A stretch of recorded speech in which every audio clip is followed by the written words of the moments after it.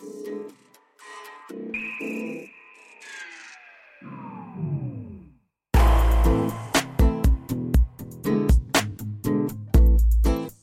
is the HuffPost Love and Sex Podcast. Each episode, we ask a single question.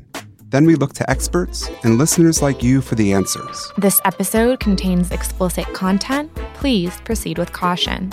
I'm Noah Michelson. And I'm Karina Kolodny.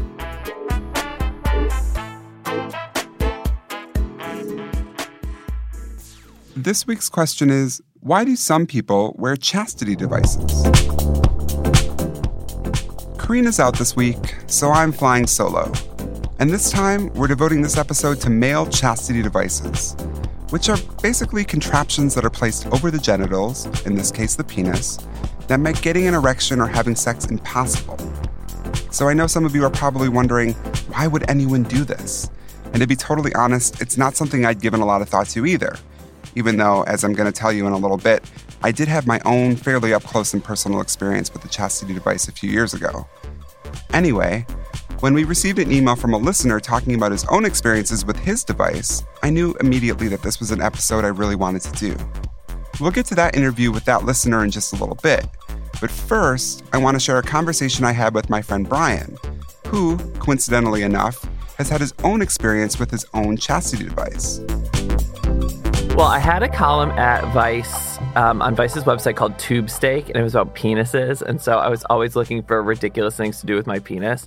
And I was in a sex shop one day for another story, and I saw one of these chastity devices. And I was like, oh my God, that's a great story idea. So I contacted the company that manufactures them and was like, hey, I want to write a story about these. Can I get one? They were like, sure. Walk me through what happened. You take it out of the package. Your pants are down. How do you put it on? What's going through your head? Well, it took me a while to get it right. Like, there's a bunch of different rings and sizers and spacers, and so you have to kind of get it right on you. And then there's various and assorted things you need to consider, like pubic hair and like how much of a grower you might be when aroused, and just the physicality of it is more than you would imagine. And just like having this heavy thing in your pants all the time, and sort of it hangs off your junk a little bit in a way that there's a very fine balance between getting it snug and having it like hang too much and it's like pulling all your shit down. So all of that's adjustable. And once you got it on, how did it feel? Did it hurt just being on? Was it heavy? It's just kind of heavy. It doesn't really hurt. It's just like having a lot more. It's kind of like having rocks in your shoes, let's say, where it's, you know, you're moving in the way that you're used to, but it's something different and you're very cognizant of it. I mean, at least in the few days I was wearing, like you feel it in your pants, like you're thinking about it all the time. You know, trying to exercise or shower with it or go to the bathroom is just a total nightmare. It's like if you were holding like a 1 pound weight in your arm like all day, you would start to think about your arm a lot more than you would normally. I think it's sort of the same thing. And like every time you go to the bathroom, it's like a whole thing. And then it's like, is there going to be someone at the urinal next to me? Are they going to see my weird thing? And so you're making all of these adjustments for it that you don't even think about. So yeah, you're kind of thinking about it all the time, especially I'm sure once you adjust to it, if you're wearing it for a long period of time, it sort of becomes second nature. But for me, I feel like I never got past the adjustment period. Speaking of adjustment periods, let's jump out of my interview with Brian for just a second, and I'll tell you guys about my own experience with a chastity device. It happened about 4 years ago. I was at the gym in the steam room, and there was one other man about 50 years old sitting across from me. And all of a sudden, I noticed that he had undone his towel so that I was looking directly at his crotch, which is not that unusual if you're a gay man in a steam room in New York City. It happens. What was unusual is that on his penis was a cage, or what I thought was a cage, because I'd never seen the chastity device before. And he seemed to be looking at me kind of coyly, like he expected a reaction from me. And the only reaction he got is that I got up and left the room. And I guess I just kind of freaked out because I didn't know what I was supposed to be doing there. And it was clear to me that there was some sort of exhibitionist activity going on. But as the receiver of that, I didn't know. I guess it was too weird to me at the time. But it made me wonder about what was the motivation for him. Was it the sort of exhibitionist activity? Was it what he wanted to see from me and my reaction? I don't really know. And I think it's probably different for a lot of different people. But let's rejoin Brian to hear his thoughts about what exactly it is about a chastity device that might be so appealing to the men who wear them. It totally felt like you were getting away with something like every minute of the day. And it also I could see how it would be interesting for submissive types where there's also a little bit of shame involved and like, I am doing this weird thing and none of you know about it. And maybe it makes me a little bit less of a person or under someone else's control or what have you. And so I think that having that secret that you know about that nobody else does, I think is kind of a powerful thing in a way in that you know, but they don't. I don't know. It was fun to think about that where, yeah, you're sitting at a meeting with all these people and you're like, I am wearing a chastity device and you have no idea. Ha ha ha. Right. You're boring. What was it like getting erect? Honestly, like outside of sort of sleep erections, there was very little going on, but it just sort of feels like when you wear a shirt that's a size too small, where you're like in it, but you're just like, oh, get this off of me, get this off of me. And so it kind of kills it. You know, it's like I'd wake up and I'd be really hard. And, you know, it had been a few days since I'd done anything. So, you know, I was a little quicker to get hard anyway. But then when you're walking about and stuff, it's so fairly uncomfortable that you're not really getting spontaneous erections or anything. Or you know, I tried to avoid like looking at porn and whatever because I knew how uncomfortable it would be. And I couldn't do anything anyway. So it was like, what's the point? Right. And what is peeing like with it on? It's kind of messy, honestly. And you kind of have to get it just right. And because you do get erect in your sleep, it's like the end of the cage is a fair distance from the tip. I tend to grow a lot more than most people. So there was like a fair amount of distance between like the end of my dick and the hole in it. And so like the stream gets kind of crazy and it like drips a lot and you got to kind of clean it out with toilet paper a little bit. And I mean, even after a few days, there was like a weird sort of fog inside of it, like in a terrarium, you know, like it was kind of, yeah, it seemed a little bit unsanitary, but I'm sure for people who are used to doing it all the time, the people that are really into this is probably a small percentage of the population. And so for the people who are listening to this and thinking, oh my God, that sounds awful, you just have to put yourself in those people's, maybe not shoes, cock cages, if you will. And, you know, have some sort of empathy for, you know, what it is they're going through and not be all like, ew, that's gross or that's stupid or whatever. You know, for some people, that's what they're really into. Yeah, it's a magical rainbow of sexual orientations and proclivities and all of that thing. Right. And I hate to be a sexual fraud. You know, I don't want to be like, oh, this is awful, no one should do it. Because obviously if you're into it, of course you should do it. But it just wasn't my bag. And so I've learned to, in my own personal life, very quickly be like, I'm into this, I'm not into this, and take it from there. I sort of want to write another article. I should probably do this about the company that makes them. It's like a family-owned business in the Midwest somewhere. And so there's this little office in some small Midwestern town that specializes in like plastic chastity devices, you know, and it keeps several people fed and clothed and in good health. And I mean, that's in itself is fascinating. I have not worn it since. I actually gave it away to a friend of mine who read the story and was like, I want to try this. And so I was like, here you go. And I know he wore it and enjoyed it more than I did. So it found a nice home upstate with a big yard where it can play. I don't really think it's that surprising that wearing a chastity device seemed really bizarre to Brian. But it's like so many things when it comes to sex or really anything in life.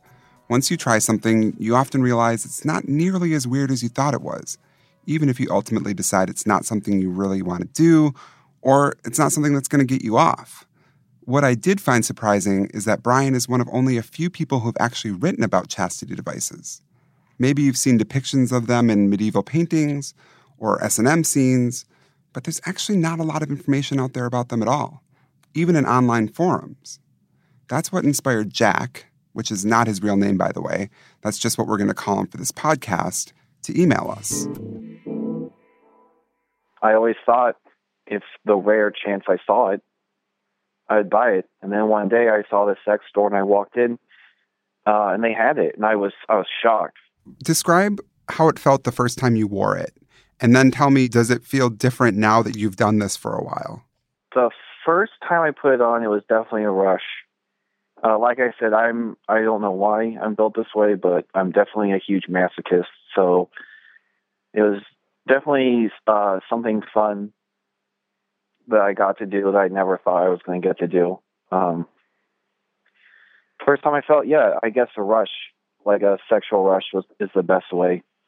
When you wore it the first time, were you just wearing it for yourself, or was it part of a relationship? It was not part of a relationship.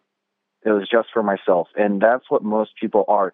A lot of people who are into this really struggle to find someone who like this aspect too.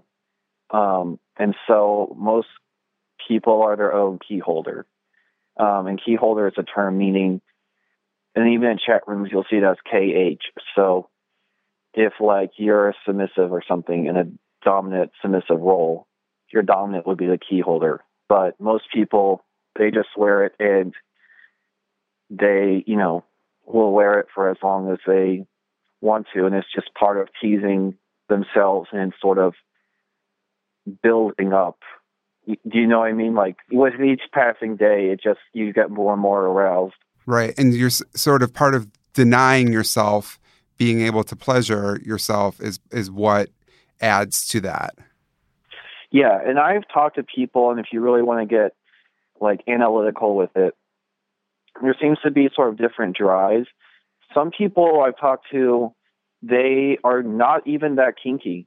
They're not really into the whole dominant submissive thing. They really just want a loss of power with that aspect of their body and their lives. Some people do it, like I said, because of the power exchange. Other people do it because they like being teased, and they may wear it during a session. But I can just speak for me personally. It's about masochistic, knowing that I'm suffering while other people are able to and I cannot. How long do you normally wear the device at one time? So that's a good question. I'm going to just answer that broadly at first, because there's a lot that goes into that. First of all, you're going to see it through your clothes a little bit. If you're wearing baggy clothes, then like sweatpants or something, or maybe like loose jeans, you won't see it. But if you're wearing maybe like nicer slacks, then it'll probably be noticed. So because of my job, I can't wear it all the time or as much as I would want to. What about wearing it out in public? You said a little bit like you couldn't wear it to work because people would see it. But is people seeing it also part of the turn on? Is it just a private thing? Yeah. I mean, if I'm like in the privacy of my own home and I have a sex partner, I want the attention to be drawn to it. But if you're out and about, I mean, I think some people say it's kind of exciting to know it's under your clothes and no one notices. But that's never really a component for anyone. No one's like, I hope no one notices. But for them, they do wear it under their clothes and they wear it throughout their day, because this is a weird kink in that you can make it long term, like a chronic fetish, I guess, if that makes sense. Most people who like to be tied up or spanked, that's more like in the moment when you're with your partner. But this thing can be every like 24/7 if you want to, like just going to the grocery store or like going to the bank. It's not that you hope people notice. It's that you can leave the bedroom, you can leave your partner. It's still there. It's still going on. It's, do you get what I'm saying? Yeah, definitely. Like along those lines, do you consider the chastity device a fetish or a lifestyle or a mix of both? How do you think about it? It's what you choose. For me, it's a fetish. If I lived in a perfect world, well, for me, it can't be a lifestyle because,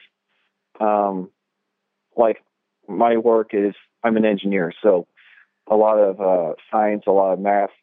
And the reason that's important, when you haven't orgasmed in, like, by day 5, that's all you can think about is sex. And I know for me, I can't concentrate. And so because of my job, I can't go, like, a month in chastity because I couldn't focus on anything. I couldn't sleep. I couldn't read a book. I couldn't, run a meeting. I just would be constantly thinking about it. 3 or 4 days, sure. So you read online about people who say they're in a lifestyle where they wear it all the time, and it's up to their dominant partner to decide when and if they get out. So for right now, for me, it's a fetish. Jack told me that he personally doesn't like to orgasm with his sexual partners, nor does he have a key holder.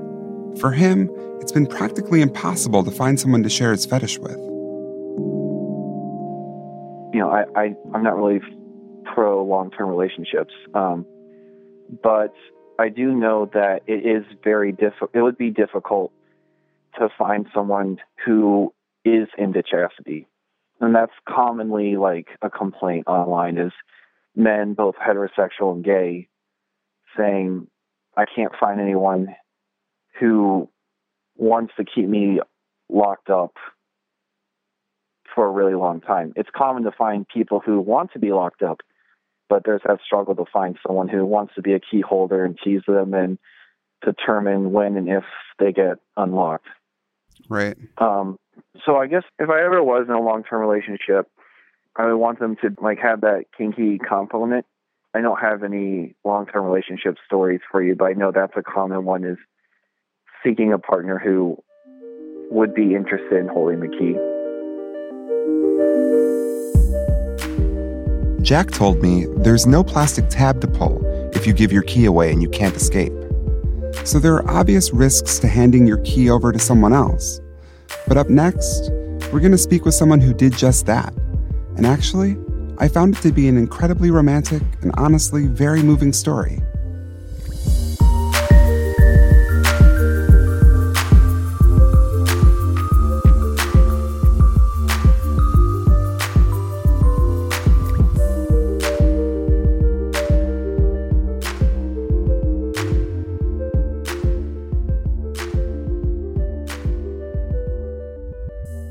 Thanks for listening to Love and Sex. We appreciate you all so much, but we aren't always sure how you feel about us. If you could let us know by finding Love and Sex on iTunes or your favorite podcast app and then giving us a rating or review, that will help us gauge how we're doing. Of course, you can also email us if you have a suggestion or an idea for a story. We're at loveandsexpodcast@huffingtonpost.com.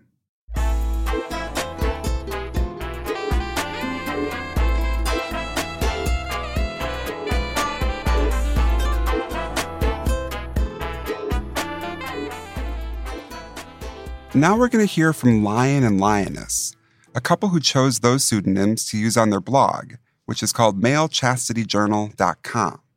That's where they document their adventures with their own chastity device.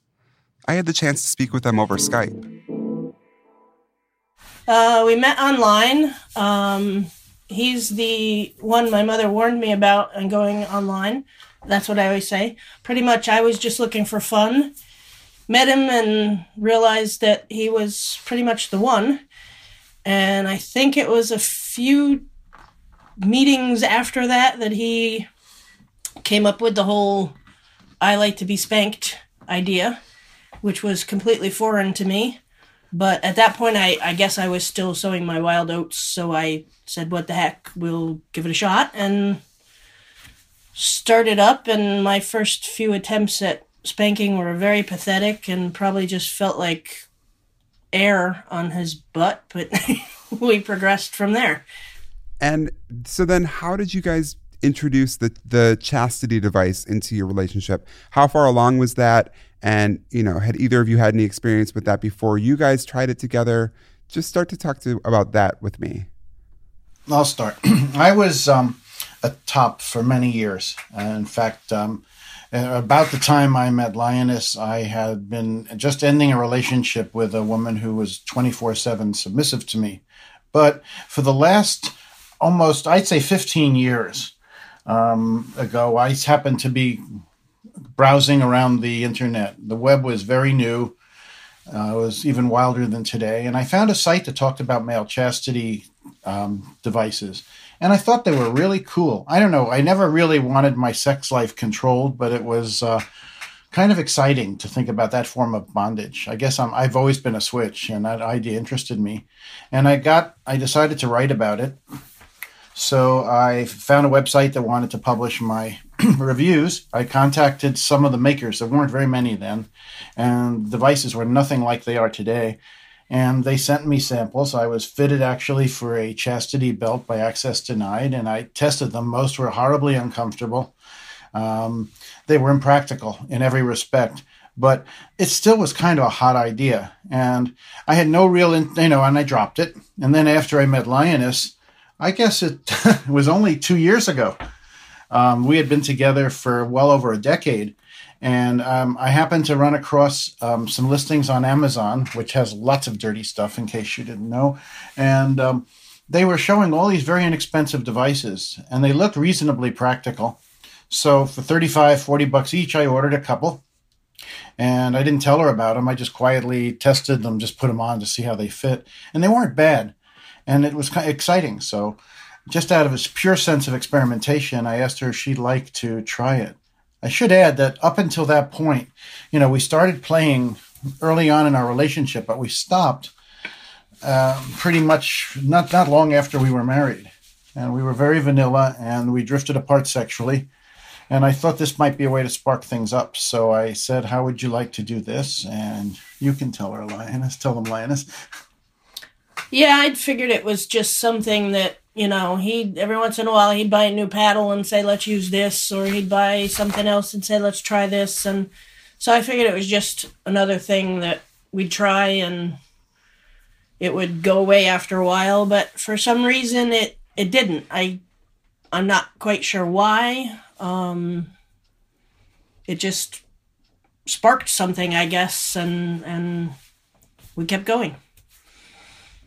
Would you guys say that it sparked something in both of you, or would you say one of you is more interested than the other, or have you sort of, you each have your role and you're really invested in it now? I think it sparked something in both of us, but I think Lion more than me, just because he's always been more into that aspect of, sex, period, but, this particular aspect of it. But I think we're both fully invested in it right now. I was just going to say that shortly after we began, I decided I'd like to keep a journal because it seemed to me that I was very good at forgetting the origins of things and then getting, have an accurate picture of what happened. So I decided to start a journal and made it a blog. The male chastity journal, and I wrote in it every day. And shortly after I started it, Linus agreed to also write in it every day. And it provided, I think, for both of us a strong motivation to tell each other what's going on and also to continue, because it's, it sounds exciting and fun, and it is in its own way. But the truth is, most of the time, there's nothing going on except my genitals are locked up. It's not exactly wild, crazy play. It's mostly just inconvenience and the inability to have any kind of sexual expression without Lioness unlocking me. And so without the writing, I think, in the beginning and the feedback we were giving each other, I think we would have probably stopped. What we learned, at least what I learned, was that by getting this feedback from her, sex became a foreground topic to us in our marriage. And we started finding ways to express ourselves sexually. That's pretty good when you're locked up, too.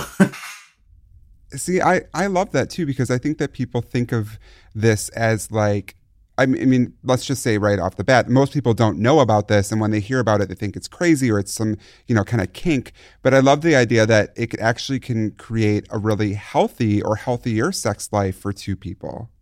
It does. The reason it does, of course, at least in my mind, and this could be completely different in Lioness's mind, but in mine, it was apparent to me that if I were going to enjoy any sex at all, I would have to have her involved.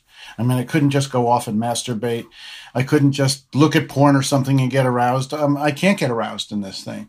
So it meant that I was sexually dependent on her. And I imagined, and I guess you can confirm it or deny it, that she knew that I was sexually dependent as well. And that gave her a motive to work hard to provide me with some satisfaction when she thinks I ought to get it, as opposed to just ignoring sex and let me deal with myself.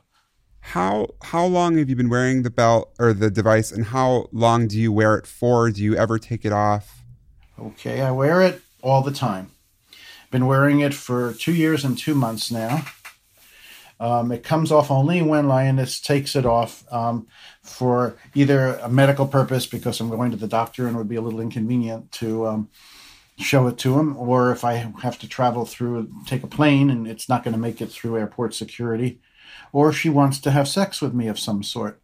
Otherwise, it goes right back on and it stays there. So it's maybe goes off a little bit during vacation because we have an RV, and RV toilets are inconvenient for men in general and even more inconvenient with a device that's weighing you down. But generally, it's on. It's been on 97 or 98% of the time since the beginning of 2014. And so then let's talk about Lioness, how you decide when it does come off, or what is it? How does this play into your sexual relationship? Well, it comes off when I decide to edge him, or when I want him to get clean, or like you said, when he has to go to the doctor. But basically, I've been teasing him lately that I get that little sideways glance that sort of, if there was a whimper involved, you can imagine what that would be like. And I know that he's looking to be coming out. But generally I'll unlock him and I'll edge him or spank him or whatever I'm going to do with him. And then I usually put him right back in. Sometimes I leave him out a little bit longer, but he's expressed the desire to go right back in quicker. So, it depends on how devilish I'm feeling, whether I'll, take him out, immediately do my thing and put him right back in and, Yeah, and it seems to me like this device is actually, yes, it fulfills a function, a physical function. It keeps you from getting aroused. But it seems more like it's a way to enact your BDSM relationship. Yeah, it's almost like a symbol of that, and it allows that relationship to occur. It does seem that way. And for a while I thought that way too, but I think it's a little more profound than that. Because there are people that do this that don't do any BDSM at all. They simply use the device. Some people never get out of it. Other people get, they get unlocked and they have sex with their wives and they get locked up again. But in our case, I think of it more like our wedding ring. It's a symbol of commitment. It's not so much a sex preventative, because the truth is I'm not going to do anything whether I'm unlocked or locked at this point. There's no way I would masturbate, and there's no way I would go with anyone else. So it's a symbol of, number one, commitment to her, and it's also her commitment to me, because I've transferred to her any opportunity I may have for sexual satisfaction. Without her, I don't get it. So she's got kind of a responsibility to take care of me in that respect. And of course, there is the obvious control issue, the power exchange, because I've given her a lot of power and more power as time went on. But I don't know if you see us as a BDSM couple. I really don't. I think we're not vanilla by any means, but we're also, I've been into the scene for a long time, and we're not like that. We're our own flavor, I guess, not vanilla, but maybe chocolate chip. Do you guys foresee this continuing into infinity? It's just a part of your relationship now? Well, we had an agreement to revisit it, I think it was this month, and long before that we decided we were just going to continue. I guess we put that time limit on to see how it was going, and then before that date we decided it's going great. Why mess with success? Yeah, we made a commitment. The reason for that was that this is not always fun, at least for me. And there are lots of opportunities to say this is just something I want to stop. And we decided we had to give it a fair chance. So we did give ourselves almost a little over 2 years to try it out, so to speak. But we really found out it works for us. We're much more intimate. We're closer physically. It has almost nothing to do with the BDSM, which is something I just enjoy. It has everything to do with the fact that our communications have improved dramatically. We've managed to work through sexual issues that I think would break up other couples. It's not a bad thing. I mean, it's just another wedding ring, I guess, in a way. I mean, sitting here listening to you guys talk about it, it does sound very profound, and it does sound very beautiful to me. And I really respect that. Have you guys found a community that you're a part of, either in real life or online, of other people who are also using devices? Not so much. There are a few that we're aware of. We have other bloggers that we know are actually doing this as opposed to expressing fantasies, but there aren't many. And we don't seem to... I want a community, but I haven't found others that really want a community. Everybody who's doing this seems to be deeply involved in their own thing. And that's not a bad thing. I mean, I think what it means is that nobody wants to make enforced chastity the center of their lives. It seems like this is something people do for their own reasons, alongside of all the other things they do. They could have their other hobbies, they have their professions, they have their friends, but they do enforced chastity. But it's not like BDSM, which does have a community. I've been a member of that community forever. There, people do get together. It's a place to meet other people. It's a place to form relationships. It's a place to learn. But that's not so true with enforced chastity. People that do this don't seem to make this the center of their lives, though I suspect that some of them have the same benefits we're getting. They just don't choose to emphasize them the way we do. Mm-hmm. What would you guys say to someone, and I'm sure that there are people listening who are going to listen to this podcast who say, this is totally crazy, or this is unhealthy, or, this is just, why would anyone ever do this? How would you respond to someone? Well, I guess, I don't know. Sometimes it does seem totally crazy. I don't know how to respond to people who say things are unhealthy because, we can be watching something on TV and something pops up that somebody did something, and Lion will say, well, that's really weird. And I said, you shouldn't talk about weird things people do because, you're doing something weird too. So I think you just, if you keep an open mind, and that's true of most things, you can say anything is unhealthy or weird, and just keep an open mind, try it, you might like it. But I don't know, I take a slightly different view of it. It's just, it seems crazy if you just hear about it. So I absolutely understand why people would feel that way. But it's not about enforced chastity as a sexual thing as much as it is a power exchange. And what that means is that it's the trust to give your partner control of something that's very important to you. And trust me, sex is very important to me. And it's an expression of trust. And on Lioness's side, it's the acceptance of this power and the willingness to make me a happy person, and use the power in a way that's constructive to both of us. It's funny.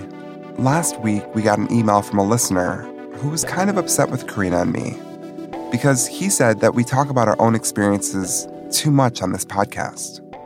He thought that somehow by saying what we personally like or don't like, or what we've done or haven't done, somehow as us passing a moral judgment on our listeners or on the people we talk to.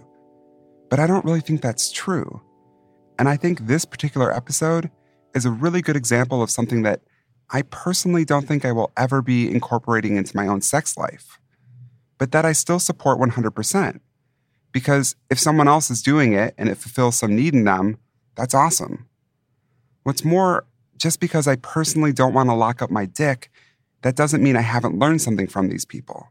On the contrary, I was actually really moved by Lion and Lioness and how they see their chastity device as a symbol of their commitment to each other. I think that's really beautiful. And I hope that if and when I'm ever in another relationship, I can be just as open and honest about what I want or don't want as Lion and Lioness. If a chastity device serves as a way to open lines of communication and it makes their relationship the healthiest and happiest it can be, obviously along with satisfying whatever sexual and BDSM needs they have, I'm all about that. And I'm all about sharing these stories so that we all can hopefully learn something new, and maybe we can feel a little bit less weird about who we are and what we like.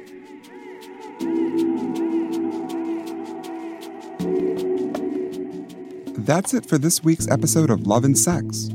Thanks to my guests, Brian, Jack, Lioness, and Lion, and thanks to my producer, Caitlin Bakuki, and editor, Nick Offenberg. When you get a chance, please subscribe to Love and Sex on iTunes. And reach out if you have a story idea for us. Our email is loveandsexpodcast@huffingtonpost.com. We'll be back with a new episode in 2 weeks. Talk to you then.